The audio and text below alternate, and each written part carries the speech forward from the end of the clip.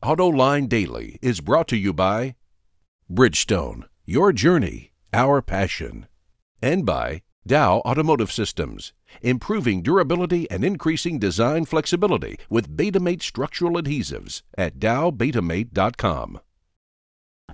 Welcome to AutoLine Daily, where we work to help you understand what's going on in the global automotive industry. In today's show, will the American auto industry hit a recession in 2017? Recalls set records, and later on in the show, we'll get to your questions and comments. Now the news. AlixPartners, the consultancy that specializes in turning around distressed automotive companies, is forecasting that a recession could hit the American market in 2017. This year, sales are on track to top 16 million units, and AlixPartners forecasts that they'll keep climbing for the next 2 years, peaking out at nearly 17 million units in 2016. But then, it says, the floor will drop out, with sales plunging to only 15.8 million vehicles in 2017 and keep on dropping to only 15.4 in 2019. Why the pessimism? AlixPartners says it expects interest rates to rise, job creation to remain weak, younger people to continue to lose interest in cars, and for the rest of us to hold on to our existing cars longer. You know, it seems like there's a new recall every day. Honda and Subaru just jumped in with another set of their own. So it's no surprise to learn that automakers have already broken the record for recalls in the United States. Bloomberg counted it all up and said that car makers have now recalled 37.5 million vehicles this year, and that shatters the record that was set in 2004 of 31 million, and there's still 6 more months to go. But surprisingly, the company most affected by those recalls, General Motors, has not seen any impact on its sales. The company has recalled 29 million vehicles, which means it will potentially have all of those customers coming back to its dealers to repair their vehicles. And that gives GM the chance to show off the new cars in its showrooms. Plus, the company is offering $500 in incentives to recalled customers towards the purchase of a new car.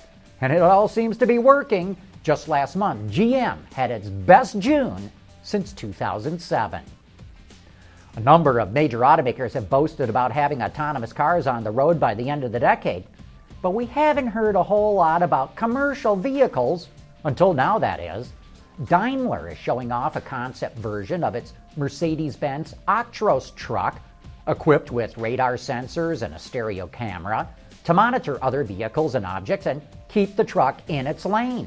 And it's equipped with V2V and V2I technology. Daimler says it'll be commercially ready by 2025. You know what the number one complaint in the U.S. for trucking companies is? They cannot find enough drivers. There's a shortage of truck drivers. And the number one reason for that is so many applicants fail a drug test.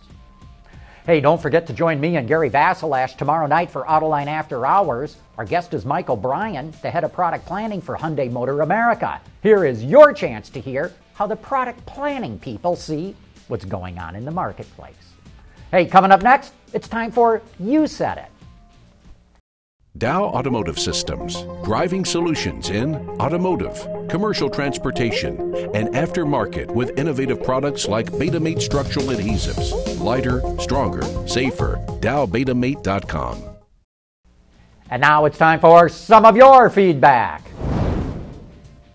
Andy heard our report how electric superchargers will be showing up in production cars in Europe in 2016, and he wants to know, aren't F1 teams using electric turbos on the 2014 engines to keep the boost up? Well, that's close, but not exactly. As part of their KERS system, F1 cars now use an electric motor to maintain turbo RPMs during deceleration to eliminate turbo lag. The electric superchargers that will be used in production cars will directly boost the engine. Bradley heard our report how LED headlamps can cut CO2 emissions in cars by 1 gram per kilometer, but maybe we didn't do a good job of explaining it. He says, I have a hard time understanding the direct connection between LEDs and CO2. Well, let me try and do a better job of explaining it. LEDs use far less electricity than conventional headlamps. That means the alternator does not have to work as hard to crank out more juice. And that means the alternator does not put as much of a load on the engine, which makes the engine run more efficiently, which saves fuel, and that reduces CO2 emissions. But who'd have thought that headlamps could help automakers cut their CO2 emissions? Jason Gregg heard me berate the California Air Resources Board regulations for zero-emission vehicle credits as being almost impossibly complicated and costly.